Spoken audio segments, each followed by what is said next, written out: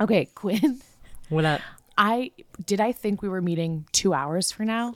Yeah, I did. As a You matter of thought fact, I we did. were meeting at 11? Did I Well, I write? thought it was, but I'm glad you said now because I like to get it. We're gonna get it done, and I have a big day ahead of me. What are you doing? Okay, so first I'm recording the podcast. Please don't list the thing you're doing now. No, I already did. It's too I late. already woke up. I already So brushed my I teeth. woke up.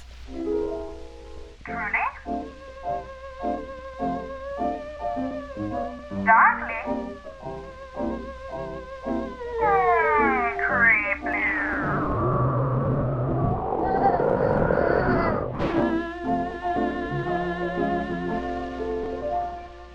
Am I wearing a bra? No. Did I brush my teeth? No. Nary. But is this a Zoom call? Come Indeedy do. on. Have you brushed your teeth yet today? It's the first thing I do every day. I do it before I have coffee. I mean, I don't like That that seems taste. crazy. I don't like that taste. I don't like that good night. And I'm very sick. Oh, we have a lot to update on. Okay, but wait, we're still talking about me. So Oh, I'm hold so on. sorry. Oh, how dare I apologize. you? Thank you. That's Koa's and then been it's- getting like 4 bloody noses a week. poor little Koa. Yeah, we make him rub like vitamin E oil up his nose before he goes to bed because he wakes us up in the middle of the night every night with a bloody nose. No. My parents were like, "Oh, there's like a humidifier on your HVAC. Like there's a way you could add some more humidity in the heating of your home."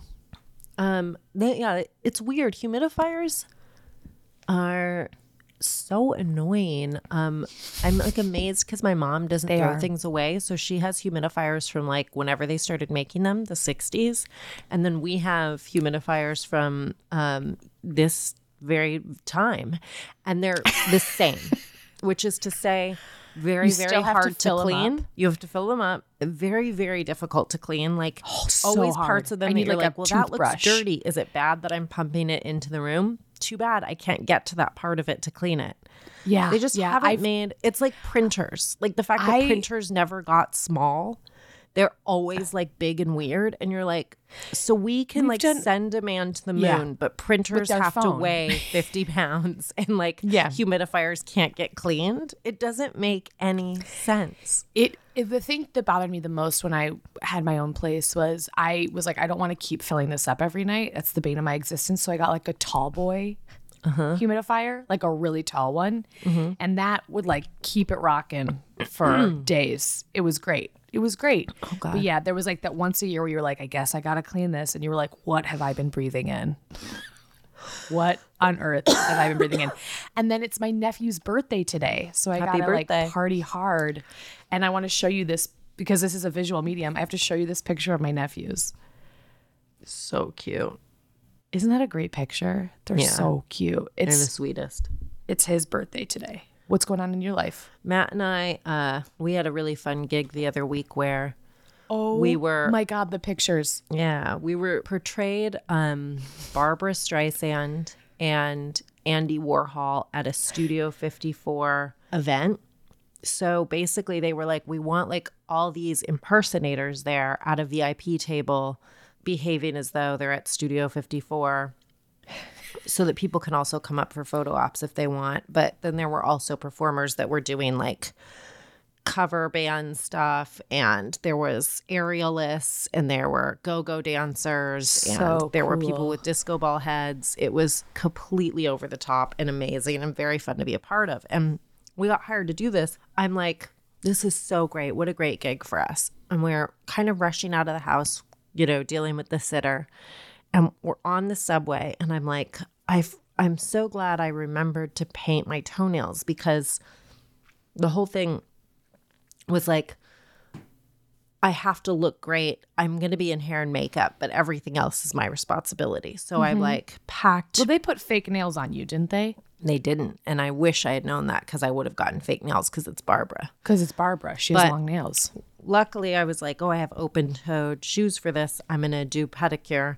So I painted like a nude color and was proud of myself for remembering.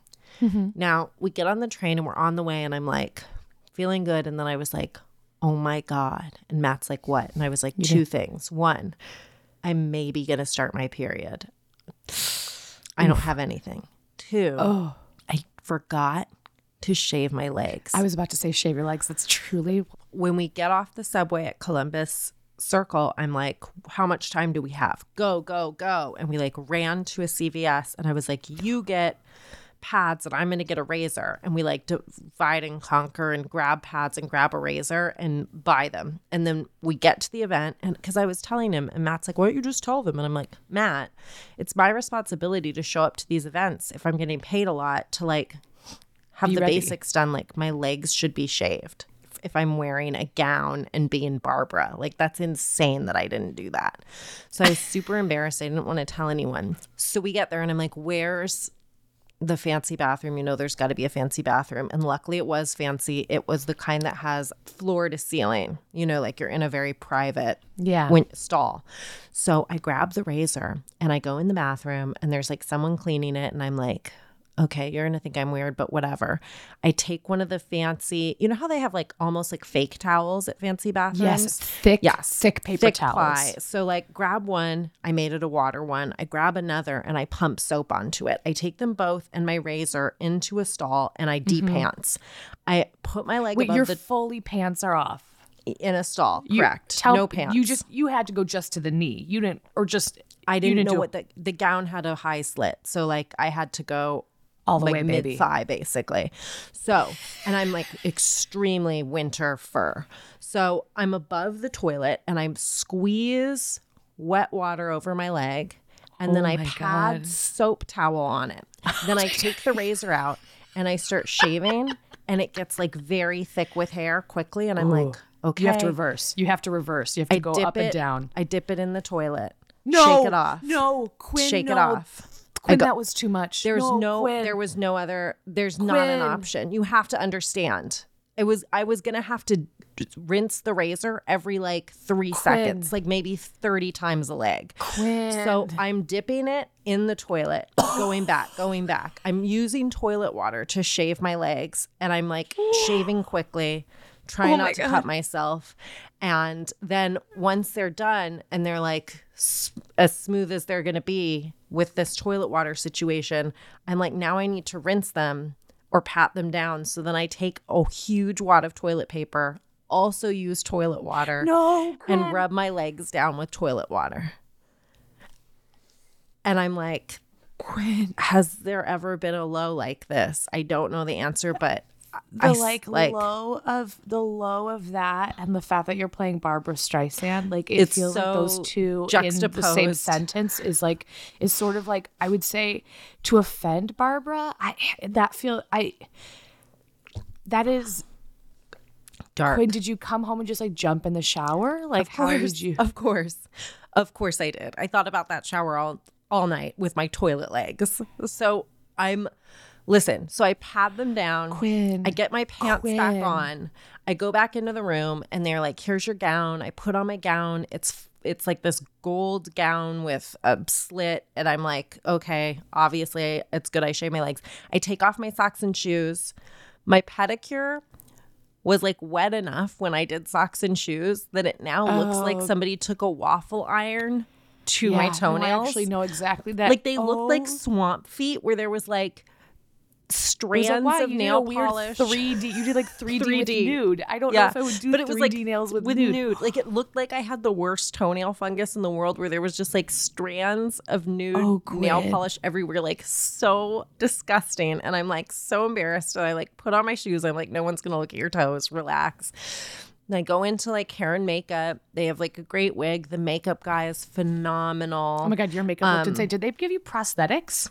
No, that was all shading. Can you believe they really did it? I mean, I have a good nose to work with to start for Barbara, but then they gave like a lot of shading to give the depth. They gave like a bump for you. Yeah, they gave like her gorgeous nose. I mean, I was really excited about it. And they're just slaying. And Matt's like, hey, they bought us pizza. Do you want some pizza? So I'm like in hair and makeup, eating like a veggie pizza, trying not to smear my makeup. Trying to like never touch your legs the whole night. Then they do a big lip on me. And I'm like, oh my God, I look like her. This is amazing. And then I'm like, I have to pee before we go on for the big event. And I go pee. And you know how you like gravitate toward the stall that you first You're familiar use with. whenever you go to a bathroom. Did you You're like, avoid that stall? I did. So it was like Yeah, I a would. reversal where I was like, Yeah. I have too many bad memories in that. Yeah, we started room. new. We start So fresh. I was like, any other stall. So I go into the stall next to it.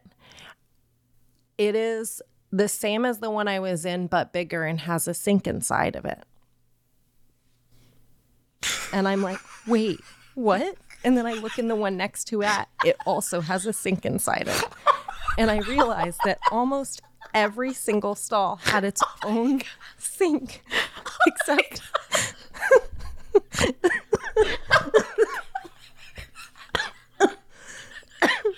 except the one that I was in. Oh my god! Oh my god! Oh my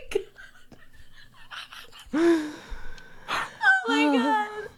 Oh my god! So I killed myself, and now I'm a ghost. And you're talking to a ghost because what are the odds? God. What? Shut up! What are the odds? Shut up! Every Fuck single one, off. its own Oh sink. my god, Quinn! Oh my god! So shut up! I was just like beyond. Like I was crestfallen. I was like, how? Why? Why didn't you just look? Why didn't you just look? Like I was like crying a little, and I was like, don't cry your makeup off. You get out there with your Oh. toilet legs and you do this job. Quinn! Oh my god! Oh my god! And I went out there and I picked myself up By your barber bootstraps. by my barber bootstraps and Holy shit, Quinn! All night, I didn't know danced. that story had a bottom. I didn't know it went lower, and it did. It The did. thing is that bottom surprised me. That the door, and we cover a lot of true crime. That one got me. I Yeah. didn't see it coming. I really didn't, because Yeah. I assume if you see a big stall, you're like, I go in that one. And I am flummoxed. I am flabbergasted. I am verklempt. Like I am Yeah. all of the fuzz. so I came out. Oh, and this was really funny. It's like Shut the night, up, Quinn. the night only Stop. got weirder. I didn't know what the job was. So I assumed that what the job was like mingling with guests and pretending to be Barbara. Babs. So I had like done a bunch of homework on her life. I'd like pulled some quotes. I'd pulled some big broad ideas about like who she would have been during that time and what her philosophies were. And I was like, great. So then they're like, go ahead. And there were two parts of the party. There was a room that had past apps while you were waiting to get into the party. And then there was the big room the party was in. And they did kind of a fun thing where they had a bunch of people dressed as 70s nerds that were like trying to get into Studio 54, like, And you they know, like couldn't. at the That's red really carpet. Yeah. And it was like, but all the celebrities would like get a free pass where it's like, oh, come in, Miss Streisand, like that kind of thing. So I think that the job is mingling. So I show up to that part and I just start talking to people as Barbara, like bothering strangers and like trying to start awkward conversations as Barbara Streisand. I want to hear your Barbara And I voice, do but that that's for like 10 minutes. And I'm like, this is going to be a really hard night because it's like a 3.5 hour gig. This is a lot of work. And then Matt comes, who is dressed as Andy Warhol, and grabs me and is like, Miss Streisand, I was looking for you right this way. And he pulls me into the other room and he goes, we're just supposed to be in here. We don't have to do anything. We're just supposed to hang out in this VIP section. If people want to talk to us, they can. And you're out there like vamping. And I'm like, oh. And he's like, yeah, I've just been sitting in here. It's great. And they weren't even allowed in yet. So it was like, I just got to walk around the room and take pictures. Matt and I went to the area that was like, you could get pictures of yourself, like professional ones or whatever, that they'll send you the QR code for. So we like went over there and did pictures. The room looks over all of like New York's skyline. We're up Oh my on like God. we're up on like the 52nd floor. There's a sushi bar, everything you would picture, and like a top shelf bar. We had pizza, as I said, backstage. And all night, what would then take place is we'd be in the VIP quote section, which is in the middle of the room, like dancing and kind of creating atmosphere. yeah. The caterers and the bartenders don't know that we are working, if that makes sense. Oh my So- god, you hit the jackpot. Jackpot. No, Opposite. No? We're not allowed to have any food. We're not allowed to have any of the alcohol. Oh, so no. what's happening is every few minutes, They come someone by is and trying to ask give you. you a glass of like Veuve Clicquot, or someone is trying to like pass you a chocolate covered strawberry or like a caviar topped tuna tartare, and you're having to be like, I'm good. I had pizza. Like, it was like hell on earth. Where like basically I was at a past hors d'oeuvre party for 3 hours and I wasn't allowed to eat any past hors d'oeuvres. It was That's like tough. That's really truly, tough. I should have like won an award. But I'm hanging out with Elton John. I'm hanging out with Liza Minnelli. I'm hanging out with Donna Summer. I'm hanging out with everybody. Cher was there. I mean, it was amazing. Cher came in at the end of the night on a horse made of disco balls. Who did it better? Cher. Who did it first? Cher or Beyonce? We don't know. I think probably Cher, but moving on.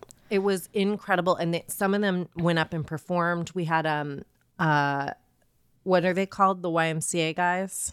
The Village People. The Village People performed YMCA. It was Oh my adorable. I mean, Cher went up and did a few numbers. I'm Liza so glad Minnelli you and was Matt so were there good. together. That's so fun. And I loved the guy that played Elton John was so fabulous. And like I talked to him for a while and he told a really crazy story about getting hired by this really rich person. And the person was like, I want you to come. He does Santa as well as Elton John. I mean, why not? And Yeah. the rich They're person was basically like, the same. totally same neighborhood for sure. Big overlap on that Venn diagram. Huge Venn diagram. So yeah. The overlap is great. he got hired he did Macy's Santa for like 20 years. I mean, he's an Oh my excellent Santa. God. Yeah, he's a big deal Santa. So he got hired by somebody to go to their house where they were like, oh, I'm having a holiday party. I'm very rich. Come be Santa for my little girl.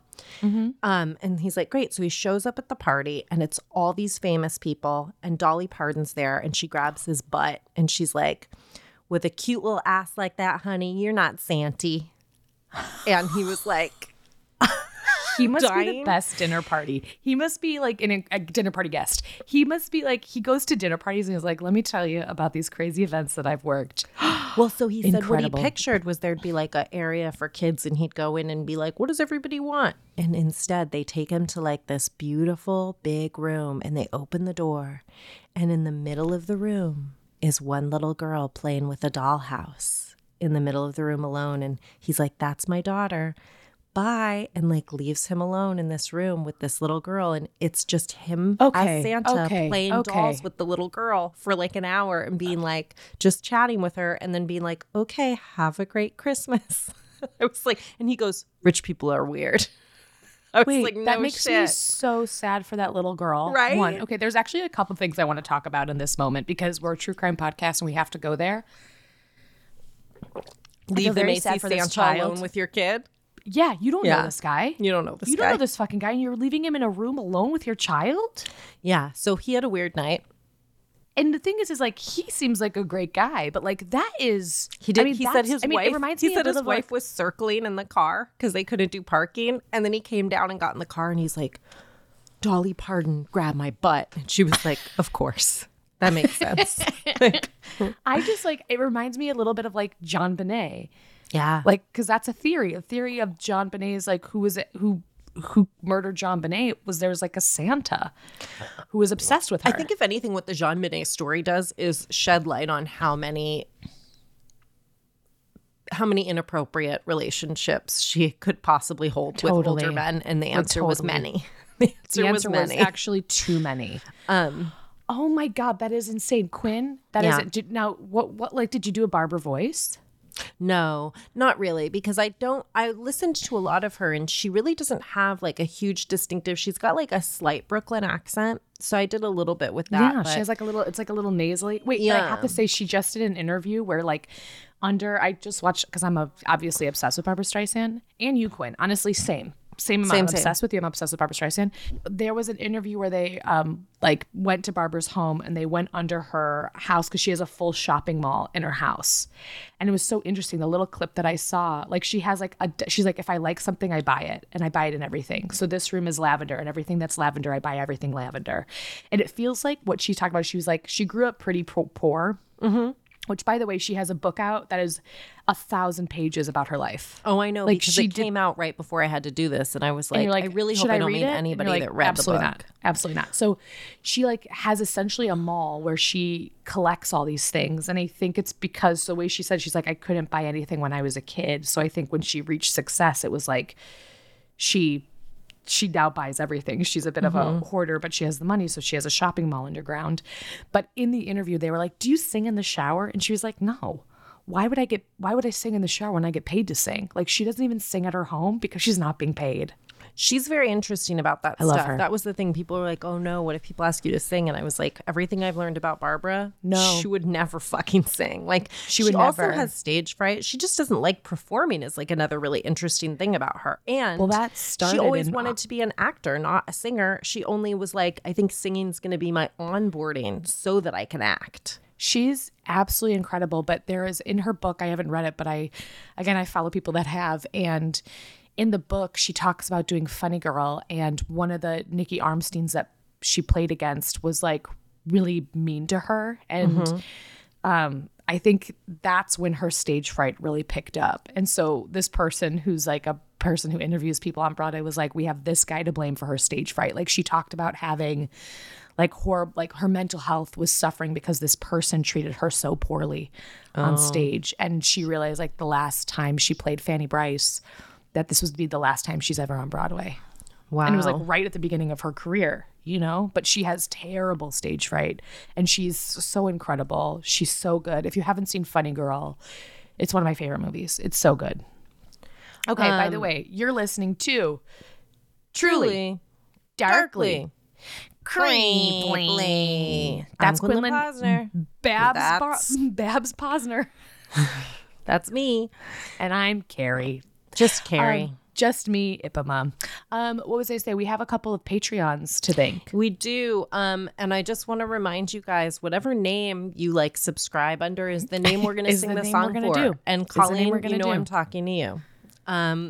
That's a CJ. That's a Colleen. Whatever it is. You know what we did find, if you remember from a couple episodes ago, we had someone named CJ, and in the song we did not guess Colleen. No, I think we ended up We didn't. deciding it was Crazy Juror. Yeah. So Shapuli, this one's for you. Shapuli, Shapuli, Shapuli, the girl who loves to donate. Shapuli, Shapuli, Shapuli. We love you, we don't hate. Shapuli, let's jump in the poolie with you. Let's go swimming around in all the money you gave us. That's a pretty shallow pool so far, but we hope it'll get deeper no matter where you are. Shapuli, Shapuli, Shapuli, Shapuli, we love you so we don't foolie. Shapuli, we love you. Shapuli. This one goes out to just Katie. Katie, you have the most unique name because just Katie. How many Katies? I don't hatey that you only put in the name Katie. It's short, it's straight to the point. Just like us, we always get right to the point. Do we? Because I don't think what we do. It's been almost a half hour and we haven't even gotten to the stories. But we love you, Katie, because we're going to spend more time on you, Katie. We love you, Katie. Katie. Katie, it's not shady that you're only Katie. We don't think you're a killer, Katie. Or maybe. Okay. The next one goes to Nicole S., who I have a little bit of background I can give you. Yeah, tell me. I can tell you that she lived in Chicago and now lives in Colorado. Denver. Colorado. I think Boulder. Well, you know what? What was Nicole S? Nicole S.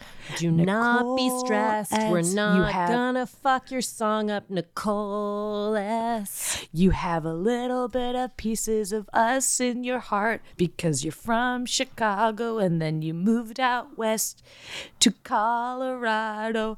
we're the same, but we're different. Nicole S. Quinn is looking at me like I'm so fucking crazy. Well, I thought you had missed like this big opportunity because you said something like, you have us both in your heart. And I was waiting for fart to be the rhyme and it just never came to be. So I was like, what a And missed you looked at me opportunity. and okay, so wait, let me just go How back. dare you?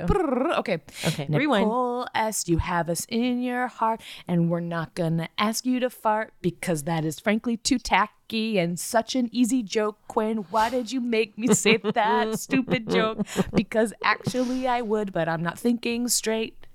Nicole S., do not be stressed, even though Carrie's messing up your song.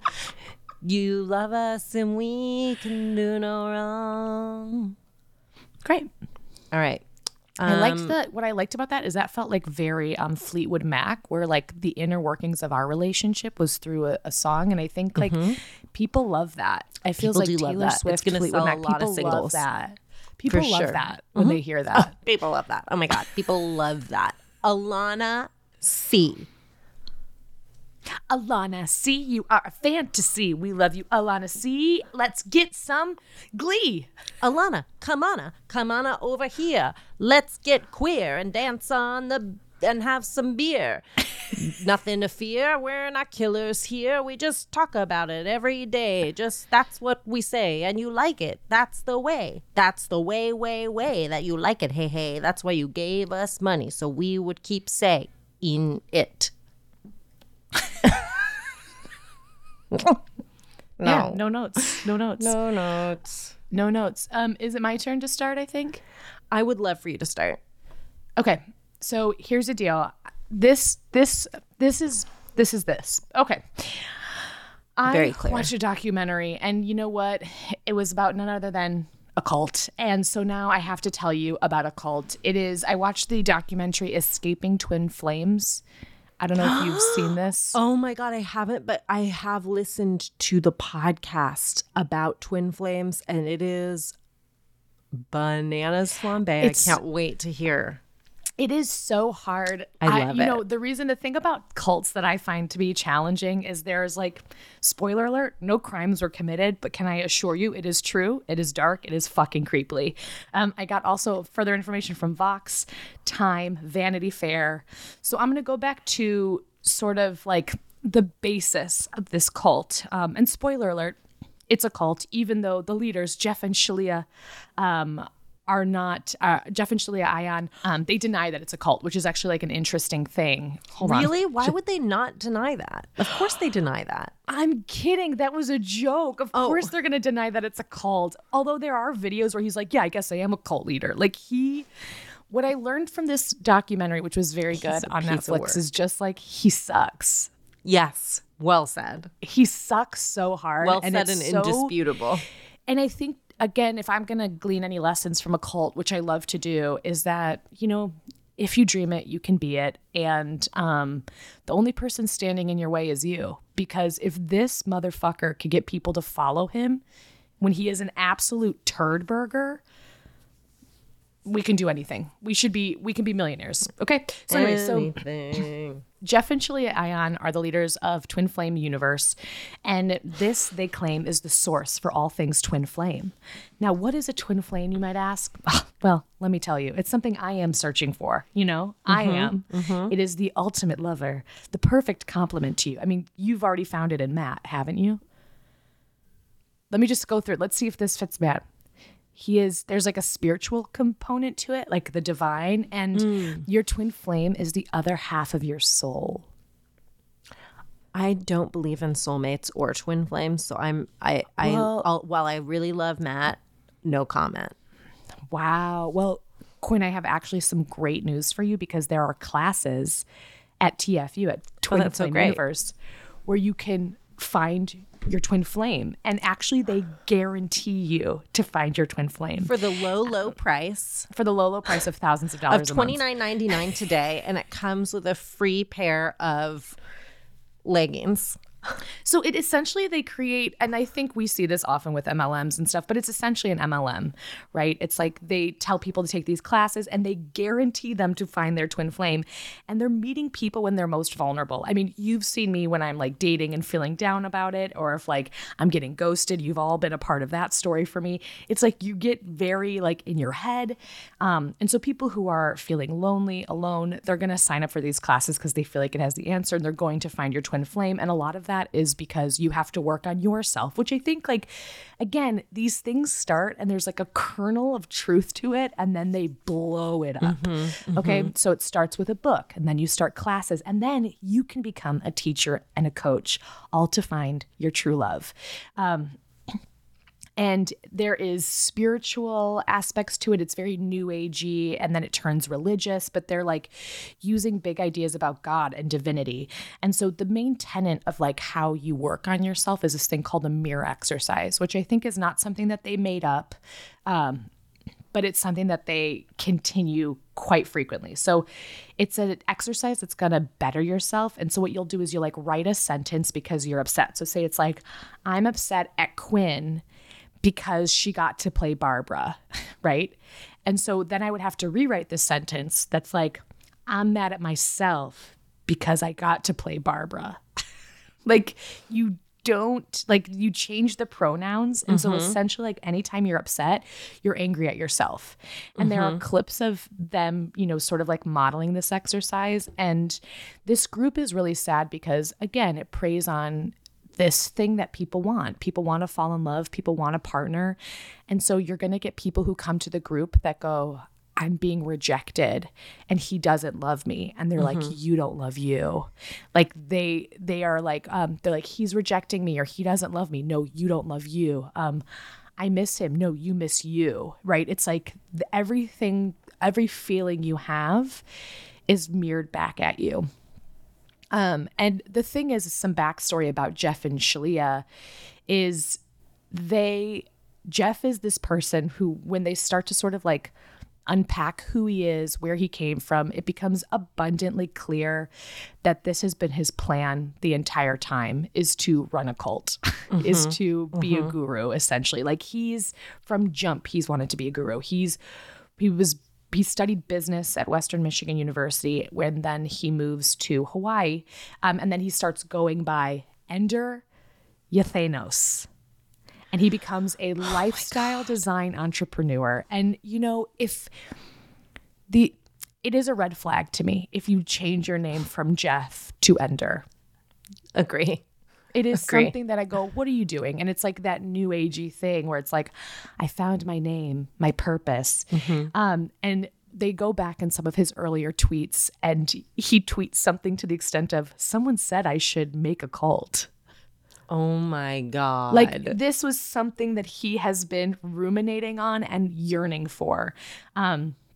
He's always wanted to be a spiritual leader. He wants to be a millionaire. Like, he is success, and he wants people to follow him. And it's 2012, around then, when he meets Megan, who, again, another red flag, her name that she changes to is Shalia, because Shalia sounds a little bit more spiritually minded than Megan. Again, we got red flags. It's interesting because Jeff actually returns to Jeff, where Megan is going to continually be called Shalia. Yeah, Jeff couldn't pull off Ender. He couldn't. He's really like, never couldn't. mind. I guess I'm Jeff. And also, spoiler alert, he's going to think that he's the reincarnated Jesus. So, you know, I guess Jeff feels closer than Ender. Also, Ender's Game is like a whole thing. And if you Google it, you know, whatever. So him and Megan meet online, and they get married quickly. Like, within 3 months, they get married. And at the time of their union, he has a bunch of websites for spiritual healing. In one of his websites, he claims he can heal cancer. And when Shalia enters the union, the partnership, she introduces him to tarot and this concept, this idea of twin flame. And so when this concept is introduced to him, it's like he takes it and he runs with it. And that, you know, business major comes into play. This becomes his brand, and him and Shalia essentially become, they consider themselves a perfect union. And in this twin flame universe, they are modeling, you know, they are the twin flame, and you can achieve what they have through these programs and stuff. And so they're modeling their relationship as sort of like the end all be all. Now, keep in mind, when you're watching these videos, it is pretty wild how mean he is to her. I don't know. Do they talk about this in the podcast? No. At least I don't remember. It's been a while since I listened, so but that's very funny. Because there'll be moments in these videos where she's like, and then he's like, can you listen to me? Can you stop interrupting? And it's like, these are all on YouTube. Oh my God. There's something everybody can see. And so you realize I think like that magnetic personality, that promise of love is what's appealing to so many people. And I think people have blinders on. I think people don't see what's right in front of them because of this promise of something they really, truly desire. So they have TFU, they have Twin Flame Ascension School, which is the educational part. It's basically like an MLM life coaching business. And a lot of this stuff is online. So it's not like people are going somewhere and having to like physically go anywhere. They can be in their home and they can take all these courses online, which again is like, if anybody's feeling alone, they could just pick up their cell phone. They could they could go home and sit on their computer for hours. It's like this cult is something that is existing totally online, which I think is an interesting thing. And it's really perverse where there's always access to it. And I think like any cult, there are a lot of people that join that are really well-meaning people. And that also then creates a further community. And so you can go on Facebook and talk to people at all hours and at any time. So part of the thing about the Twin Flame universe is that Jeff, he's like an expert in twin flames. And so he knows who your twin flame is. And he can essentially assign you a twin flame. So that means people would sign up for this course being like, I fell in love with a guy and I'm in love with him and I think he's my twin flame, but he's like married and has a kid with someone else. And Jeff's like, you know what? That guy actually is your twin flame. It's crazy, but he is. So you should pursue try to break up no that matter marriage. What. Yeah. And I don't think people are successful in trying to break up their marriage because people are going wild. They are reaching out to these people. They are following them. They are doing everything to tell them that you are my twin flame. And these people are like, you're not. You're delusional. Stop. And keep in mind that everybody is told that they have one perfect twin flame. They have one soulmate. And spoiler alert, what happens is a lot of these people like are convinced that they have this soulmate. And then when it eventually doesn't work out, Jeff is like, you know what? Actually, that wasn't your soulmate. It's crazy. There's actually somebody else. So he does take backs. He does take backs, but he wouldn't tell you that up front. So much so that like people will pursue partners so aggressively that it will lead to restraining orders. And in one case, one of the followers of TFU ended up in jail because she broke the restraining order because Jeff said, you know what? Restraining orders don't actually exist, and you can overcome it with your mind. Wow. And I'm guessing he didn't post bail. No, absolutely not. No. And keep in mind, he's getting all of this money right now. And then also while he's vlogging, he's showing his $1 million home, the designer clothes, the Porsches he's driving, like not hiding the fact that he is garnering wealth from his followers, from the Twin Flame universe. His universe expands to a food called, I think it's like Divine, what is it called? I need to make sure. Divine Dish, where he like tells people how to eat. It's like the control. He starts with this Twin Flame universe and then he like further just like is like, I see more business opportunities and more ways to control and coerce. So let's go for it. One of the really sad stories that they tell in the documentary is there's this young woman named Marley who's 18 years old when she joins the group, and you see video of her in the group because everything is on video. They have access to all of this footage, so they're able to show a lot of it. And Marley's 18 years old, and she is like trying to find her twin flame. You know, she's like a bit lost, and she is being guided by one of the members of the group. And again, in the documentary, it was so interesting about cults and things like that, is that in order for a cult to exist, that level of fear, that level of coercion has to be agreed upon by not agreed upon, but that level of coercion and control is something that is the responsibility of the community, right? And I don't think you realize it at that time. So the person who was guiding Marley actually has since left the cult and was talking about her experience of like perpetuating a lot of these rules through her own teaching. And it's like, that's the function of a cult, right? Like it can't just be the one leader telling everyone. They need like people at every tier enforcing the rules and the law of the land. So Marley is 18 or she's 19, and they tell her they're going to summon her twin flame. They do this like little seance. I don't know. But the next day they have her in a room and Jeff is like, so I think you've met your twin flame. And she's like, I don't think I have. Like, I'm 19 at this point. And they're like, do you have your phone on you? Did someone maybe message you? And Marley Marley from now is like, yeah, I had recently gotten a message from a random guy in the Facebook group. And she at the time, I think, even said, she's like, I didn't know this guy. He was creepy. Like, imagine just a guy reaching out to you. And then Jeff was like, you know what? That's your twin flame. This guy was 11 years older than her. He has no job, severe mental health issues, and a criminal record. And they are telling her, this is the man. This is your twin flame. You have to fight for him. You have to pursue it no matter what, because there's no other person in the world that is for you except this guy. At 19 years old, she is impressionable. So she starts talking to him. And later she would say she was forced to live with this guy that she doesn't want to be with. But again, she's like believing the teachings. She thinks this is going to be it. And there's footage of her being like, you know, he says he was wrongly accused because he had his friend's drug on him and he's on house arrest. And Jeff is like, listen, you should look at this as a prequel to your union. So like all the red flags that this 19-year-old girl is saying, like, it's a lot to handle his mental health. Like, I don't know if I feel comfortable. They're like, well, you got to fight for it. That's a part of the teaching.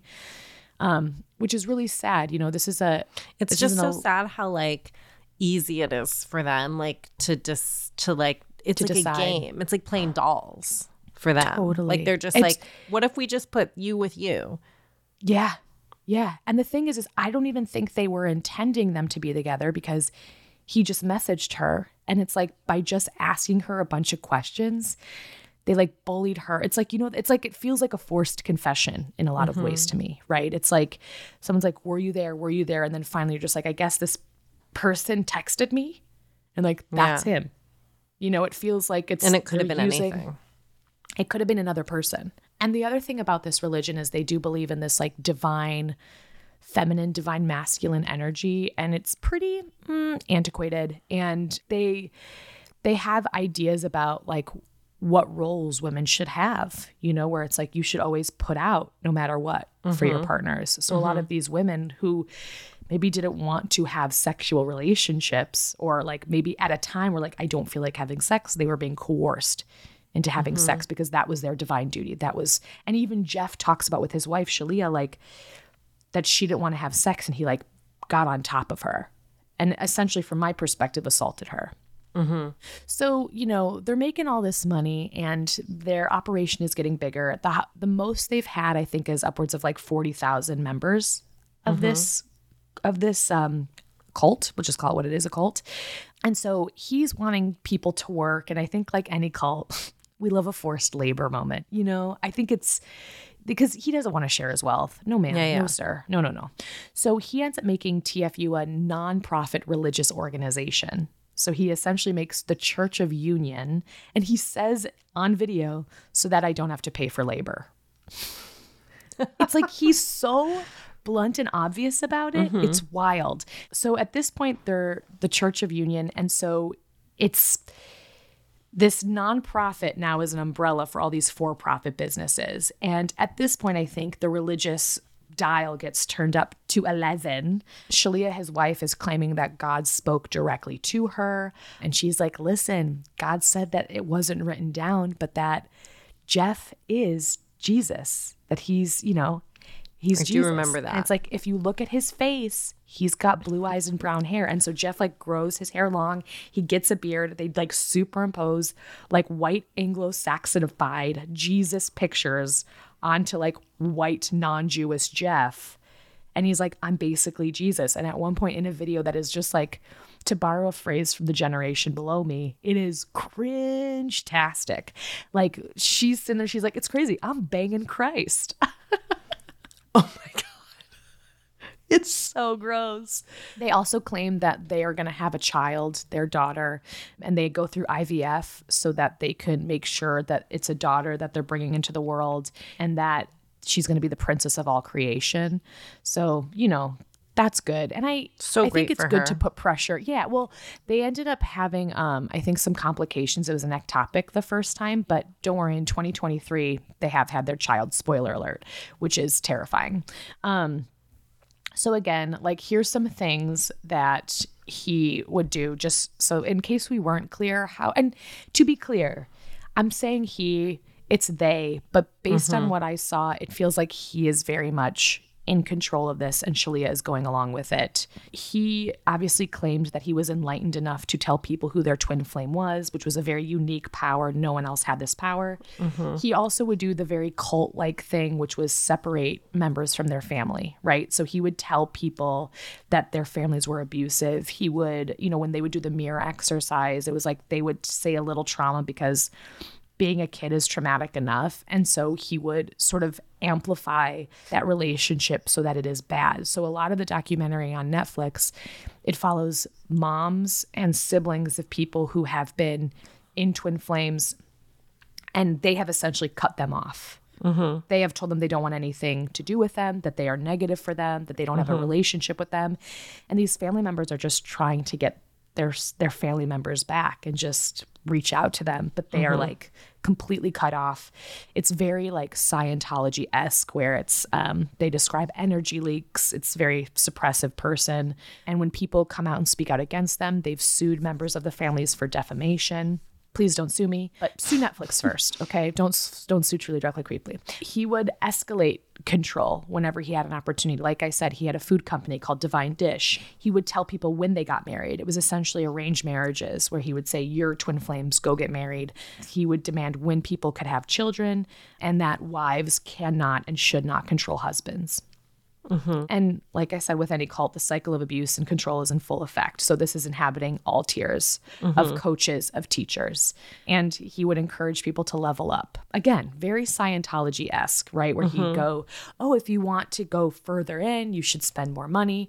And people would feel like they could. And then if they couldn't afford it, they would do free labor. So all the people are now working for free for this organization. Him and Shalia would show up in like designer clothes and fancy outfits and with a huge house and luxury cars. And so at one point when these articles came out in Vanity Fair and Time and all that stuff, he was like, they keep saying I'm a cult leader, and that's like not true. So what I'm going to have my team do, or my followers, I'm sorry, the people I work with do, is I want you to watch Seduced and The Vow, you know, Keith, and I want you to look at that and I want you to write an essay about how I am not a cult leader. So this, there's unfortunately, your homework assignment. Yeah, this unfortunately has like the opposite effect, because people talk about going through this and watching, you know, The Vow and Seduced, and they go, you know what, this is interesting because it's actually, so this does feel like a cult.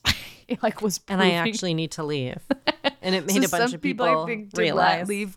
Oh It God. made people realize, but then he would like have these mirroring exercises where people would be on these calls for like 24 hours and he would just like wear them down. Where they'd be like, you're a cult. And he'd be like, he's like, say it again, "No, but you're a reverse cult." it. And they'd be like, I'm a cult. And he'd be like, yes, exactly. Exactly I know you are, but what am I? Like really clever, Jeff.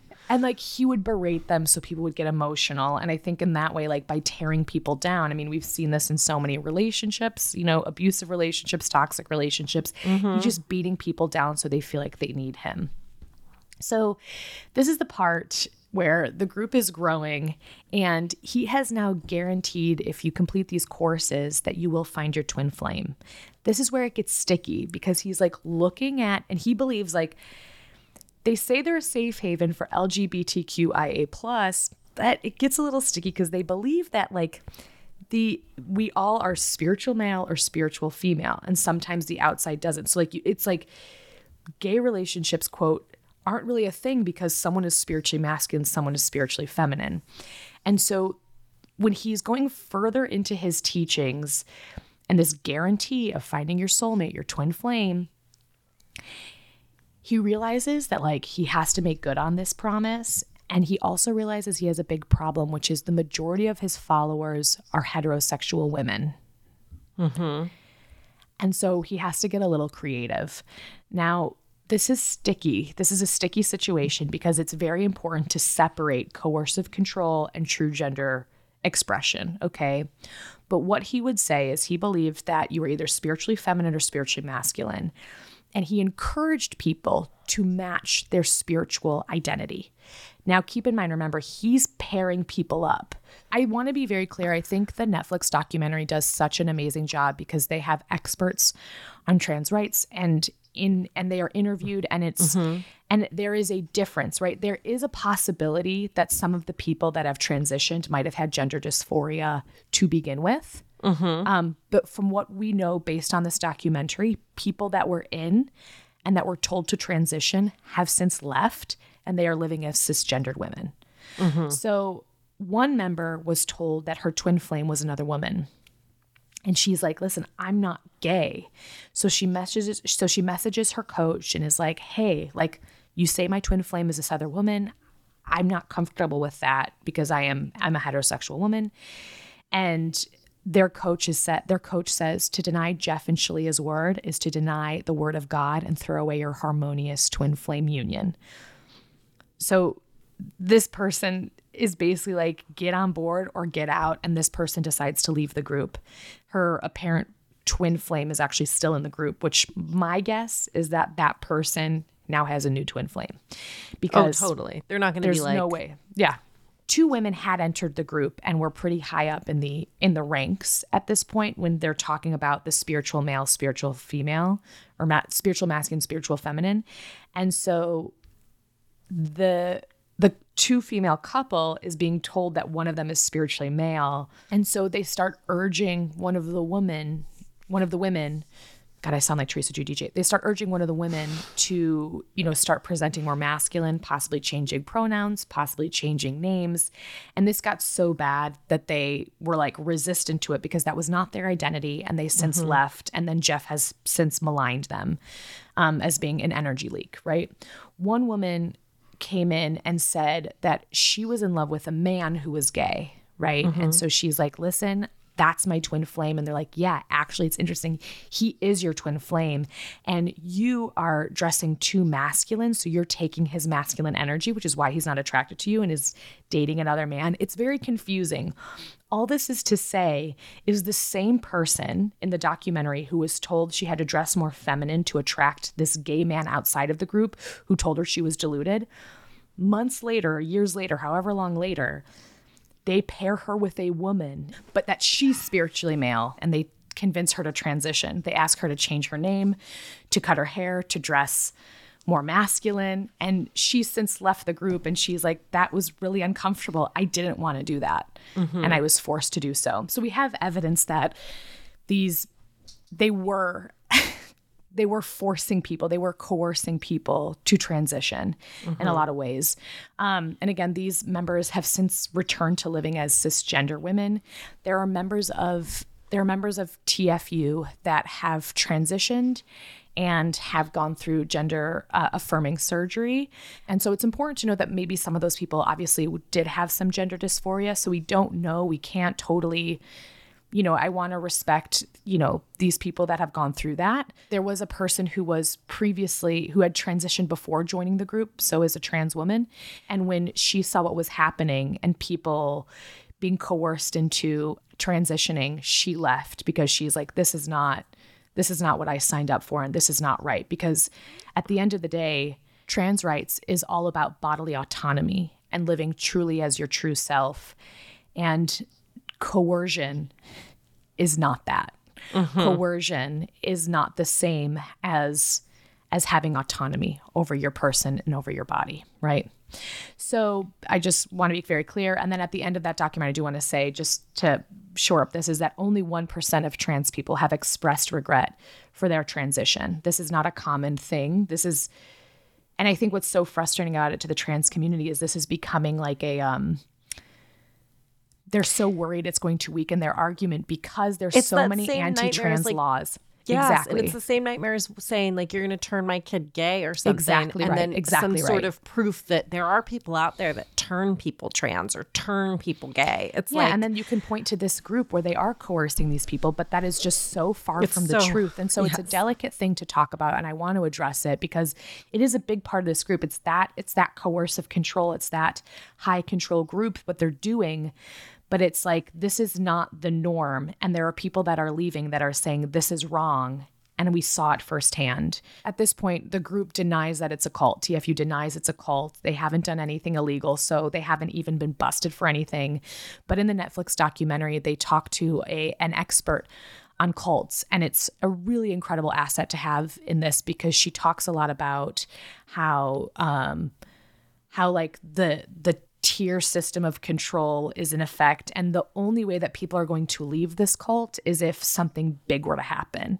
You know, it's like when we talked about Gwen Shamblin at Crime of a Lifetime, it's like the only way that cult disbanded was she died in a lot of ways, or like not in a lot of ways, she died and that affected it, or some like big legal action comes and people start to get wise. So the hope so what's is that crazy is you cover this and you're like, there's no end. There's no like, and then there's no end. It's like, no, they're just still going. There's still people in it. There's still, but I think the hope of this Netflix documentary and getting more eyes on this TFU and sort of like the red flags, like just again, the fact that Jeff is like from jump, he wanted to create something like this. It's like he doesn't even believe the own shit he's spewing in a lot of ways.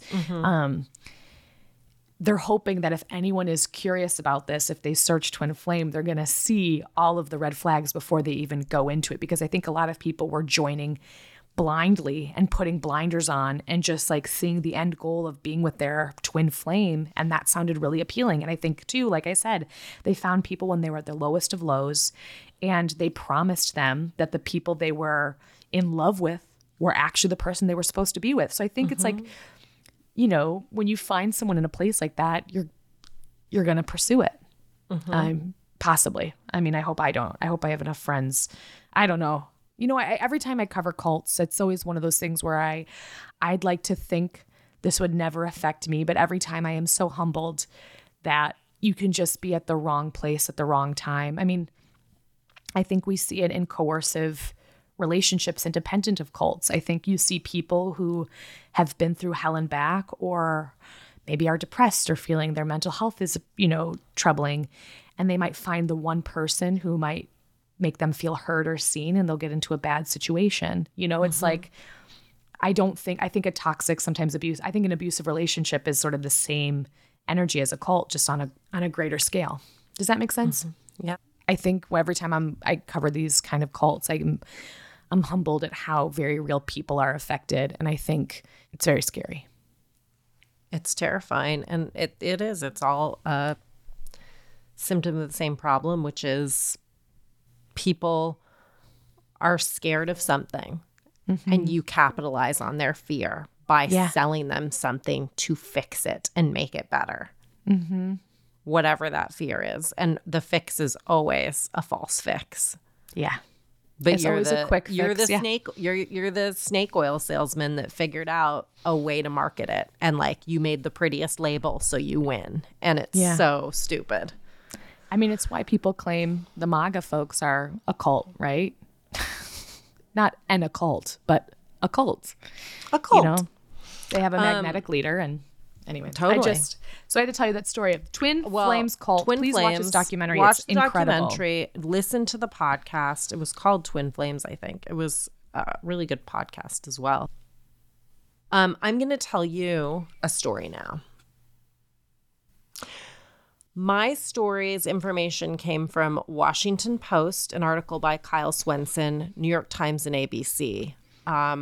And this is kind of what it actually is a little bit of a dive into some of the Y-DNA stuff that has been going on to catch killers.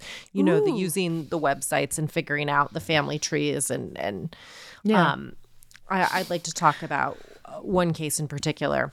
I'd like to start with the character of Michael Usry, who is living in New Orleans at the time with his wife. He is a low-budget movie maker. Oh, and fun. He's just done, and he's done some short films. He's 35, and we find Michael in December of 2014. He's at home, and he gets a knock on the door, and it's the Louisiana State Police, and they're like, "Come on With by, us. come with us, Ooh. hop on in."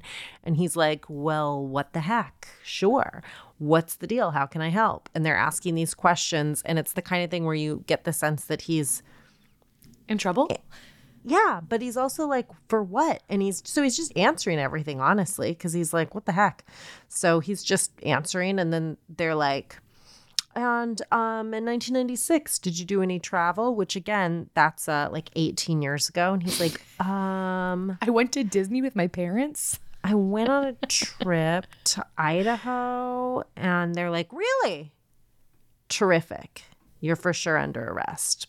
We are like really interested in you at this point because we actually think you're the suspect in a cold case. Let's talk about that case. In the summer of 1996, again, this is 18 years prior to the cops showing up at Michael's door. Angie Dodge has just graduated from high school, and she's fighting with her mom, Carol, the way you fight with your parents when you are 18 years old. And she's like, I'm moving out. I'm going to get my own place in Idaho Falls, which is a nearby Mormon town. She gets a job there at a beauty supply store, and she's been living there for about 3 weeks, being a grown-up, you know, having a job, Living the dream. having a place, living the dream. Well, is it? You're paying bills, but okay. Angie's last night alive, she visits her mom, Carol, and they like make it all right. You know, they like heal whatever had happened, where Carol says, I'm so glad you're not mad at me anymore. And Angie says to her, not even in a blue moon. And they hug. Oh no. And I'm glad, but I'm also like, oh, fuck. So now it is June 13th that summer, and Angie doesn't show up to her beauty job. And her coworker's like, what the hiz? She didn't show up. She didn't call in. I'm going to head over. So goes to her place. Her door's unlocked. She goes in to find Angie half naked on her bedroom floor. Her throat has been cut and she's been stabbed. No. And the authorities find semen at the scene of the crime as well. It looks as though she's been assaulted as well as murdered, and she is dead. So, a couple of months later, one of Angie's acquaintances or friends, a man by the name of Benjamin Hobbs, gets arrested because he was raping a woman at knife point. They're like, okay, your friend is raping someone at knife point. Let's talk to him. In doing so, they end up hearing about another friend, a 20-year-old named Christopher Tapp, who dropped out of high school and is kind of on the scene as well. And they bring him in and they grill the shit out of him and they intimidate him and they freak him the fuck out. They're just like not letting him out. He's denying it. And eventually this interrogation becomes too much for him and he breaks. And he said, okay, me and a couple of friends, including Hobbs, went over to Angie's and I didn't assault her. I didn't kill her, but I was there when this stuff happened and I like had a hand in it essentially. Now, they go to run his DNA. He doesn't match any of the DNA found at the scene of the crime. Neither does Hobbs, by the way. And later, he, of course, recants the confession and is like, Right. I was under an extreme amount of pressure and I was confused about what was going on. I'm going to plead not guilty in this trial. I'm not the killer. And the mom is, at the time, Carol knows very little about what has gone on, but she's like, whoever did this, I want them to have the death penalty. Like, I want them to suffer. Right. And he ends up being convicted of aiding and abetting rape and murder. He gets sentenced to life with a minimum of 30 years. Carol, meanwhile, starts to learn more after the fact. For instance, she learns about how his DNA didn't match the DNA at the crime scene. And that rubs her wrong because she's like, well, we didn't get that person. Like, the person whose semen was at the scene of the crime Right. isn't behind bars. So what else do I not know? She says, I literally went to the streets. I kept going back and forth, kept reading all of the documents and the different reports that I had accumulated. She is showing up at the police station. She is trying to ask for all their work so she can see it. She's investigating her own daughter's murder because she's not satisfied. Right. And she will continue to do so for 20 years. Wow. In 2008, there's like a major turning point for her in her investigation where she ends up being able to watch a bunch of the footage of the interrogation of Christopher Tapp. Whoa. She is like, oh my God, this guy had nothing to do with it. She's watching them do things like they say to him, you hold her down while she's being cut. And then they wait, and then they'll say, you hold her down while she's being, and Christopher will be like, cut. Like, it's like, that's the level. Oh my of God. like, oh my God. They threaten him with the death penalty. They tell him they're going to send him to the gas chamber and kill him. Like, unless he confesses, like, basically. So you see this 20-year-old kid and she's like, now I get what the fuck happened. This is insane. And she says he wasn't there. She says, I look at Angie's case and for 23 years, I have been trying to put this puzzle together. The center is missing. Yeah. It's not like Christopher's even a piece on it. Right. So 5 years after that, in 2013, Carol, with his defense attorney, with Christopher Tapp's defense attorney, hire Stephen Dreisen, who is co-director at the Center on Wrongful Convictions at Northwest University. Familiar. Yeah, the name sounds familiar. I feel like we've covered him before. We've mentioned him. He's like a leading expert on false confessions. And he says this was strange because he's like, I gotta tell you, don't usually have a victim's parent being the person that's coming to like advocate. Yeah. So while all this is happening, they're still looking at the DNA from the crime scene. They put it in a database and they get 41 potential matches. One match that's really close to what they found. They're like, we want to figure this out. We're going to get a search warrant to go through Ancestry.com and get the name of this person that's like a close match.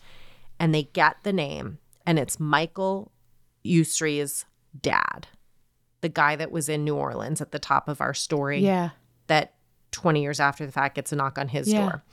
Once they find this near match, they're like, okay, we have this near match. We have that Michael was in the correct state at that year at some point, like in Idaho. Yeah. And when we look into this, like, short film, low budget film history, we see that he in 2010 made a movie called Murderabilia, which was about the violent killing of a young girl. So they're like, oh my God, Michael, it was you. And you made the short film like autobiographically about your experience. 100%. And then they're my like, God. only one problem. When we test your DNA, it's also not at all a match. So they're like, oops. So they're like, I guess you're free to go.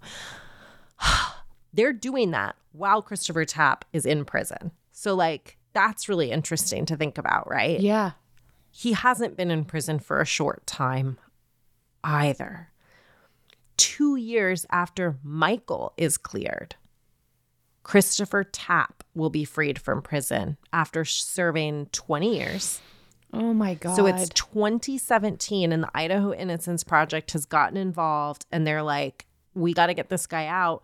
But they don't get him out scot-free. Like what actually happens is that the Tapp's attorneys are like, here's our deal for the prosecutors. We want him to be released immediately, but he'll keep the aiding and abetting murder conviction on his record. But we'll drop the aiding and abetting rape and he'll walk.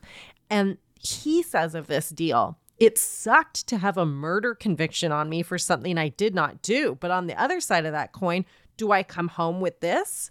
Or do I continue something from prison? Yeah. And maybe I don't come home. Like, do I fight for a better thing, but maybe I stay? So he's like, I'm out of here. He says Carol was there holding his hand.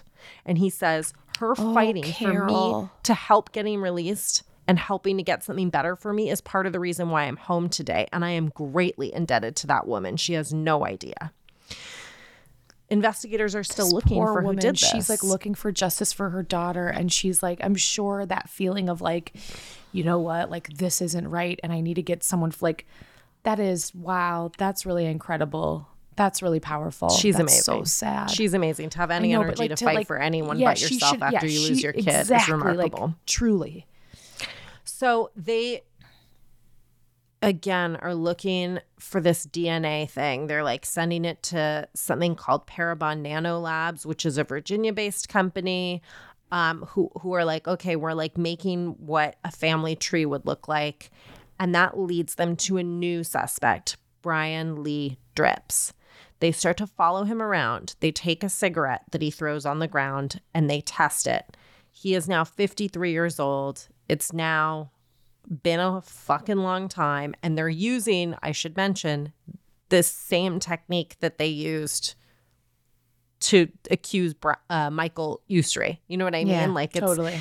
This is interesting that, like, on the one hand, it's like got the wrong guy and now here they are doing it again, sort of. But they do find out that Brian Lee Drips lived across the street from Angie Dodge at the time she was killed. And he does, when they bring him in, he does ultimately confess. And he says, I only intended to rape her. You're like, okay. Fuck off. Fuck right off. What a gentleman. June 2021. Oh my Remember, God. she was killed in 96. We're at June 2021. Almost to the date, we're now how many years after the fact? Like 25 years after the fact. Tapp was just exonerated 2 years prior, and now finally they are sentencing the man who actually did it to go to prison. And the thing about this is it's not just Angie Dodge who is the victim here. Christopher Tapp is totally a victim. And actually, Angie's uncle said Christopher Tapp should be given the opportunity to voice his nightmare in this court. He served and lost 20 years of his life because of Mr. Drips. So it's this guy not only committed the crime, the horrendous crime of raping and murdering this young woman, but he also knew that somebody was sitting in prison losing their life for the crime that he committed. It is the amount, and I think that I would imagine her mother, Carol, I imagine that's a part of it too, is like she saw the ripple effect of this crime and that poor woman. I mean, really, like, truly a testament to just like her strength and conviction. And yeah, she's the hero of the story. Since being exonerated, Tapp has filed a civil suit against City of Idaho Falls. Of course and, he should. The police department. Because if that's not a coercive fucking confession, I don't know what is. Oh my God, so ridiculous. And of the experience, Carol has said, if I hadn't had the opportunity to hold Angie in my arms that night and to tell her how much I love her, I don't know that I could have made it. That's what kept me determined to find out why my daughter was killed. Because it's like that kept her going, that they had that the night before they healed that. I can't imagine that, like, that feel. I can't imagine how different it would feel. And if she didn't speaking have of the that. police and, you know, their misdeeds in this, you know, garnering this false confession, I did want to note that the Idaho Falls Police Chief, Bryce Johnson, did say at a press conference, this case could never have been solved without Carol Dodge. Wow. So, Wow. That's an incredible he story, does Quinn. give her due. Wow. Thank you for sharing that, Quinn. Well, dearest readers, feel free to like, subscribe, review. We love you. Thanks for listening. Did any of you play Hungry Hippos when you were younger? I just got a notice from Matt's mom that she ordered one for us and it's getting sent here. So get ready. Did Have you you play seen- Hungry Hippos? Absolutely, I did. With my cousins, for Which sure I did. Did you have a colored hippo you favored? I think I always got last choice, so I think I probably was always left with yellow. But I think I wanted pink. Totally. Why is that racist? I'm blonde. That's I was where going to say that coming no from. matter what you said. No matter what you said, I had that teed up. Listen, I think I wanted pink, but I was relegated to yellow. But I always was the pink Power Ranger. So there's that. That's Which, by the way, lucky. Power Rangers, racist. Wow, we're at it? No, it is. It is. Think about. I've never seen Power Rangers, so I have Okay, no. well, I got to tell you. Okay, comment. so the pink and the blue were two white kids, a boy and a girl. Yeah. They had a black Power Ranger. What race was that Power Ranger? They had a Don't red tell Power me Ranger. black. Yes, they had a red Power Ranger. What was that one? What was the yellow Power Ranger? An Asian woman. Are you kidding? No, Wait, what was red? and Native American. Are you kidding? No, Oh my God. racist. Power Rangers, my fucking God. racist. Really horrible. Don't get us started on the Teletubbies. No. See you next time. Poe. Bye, dearest readers.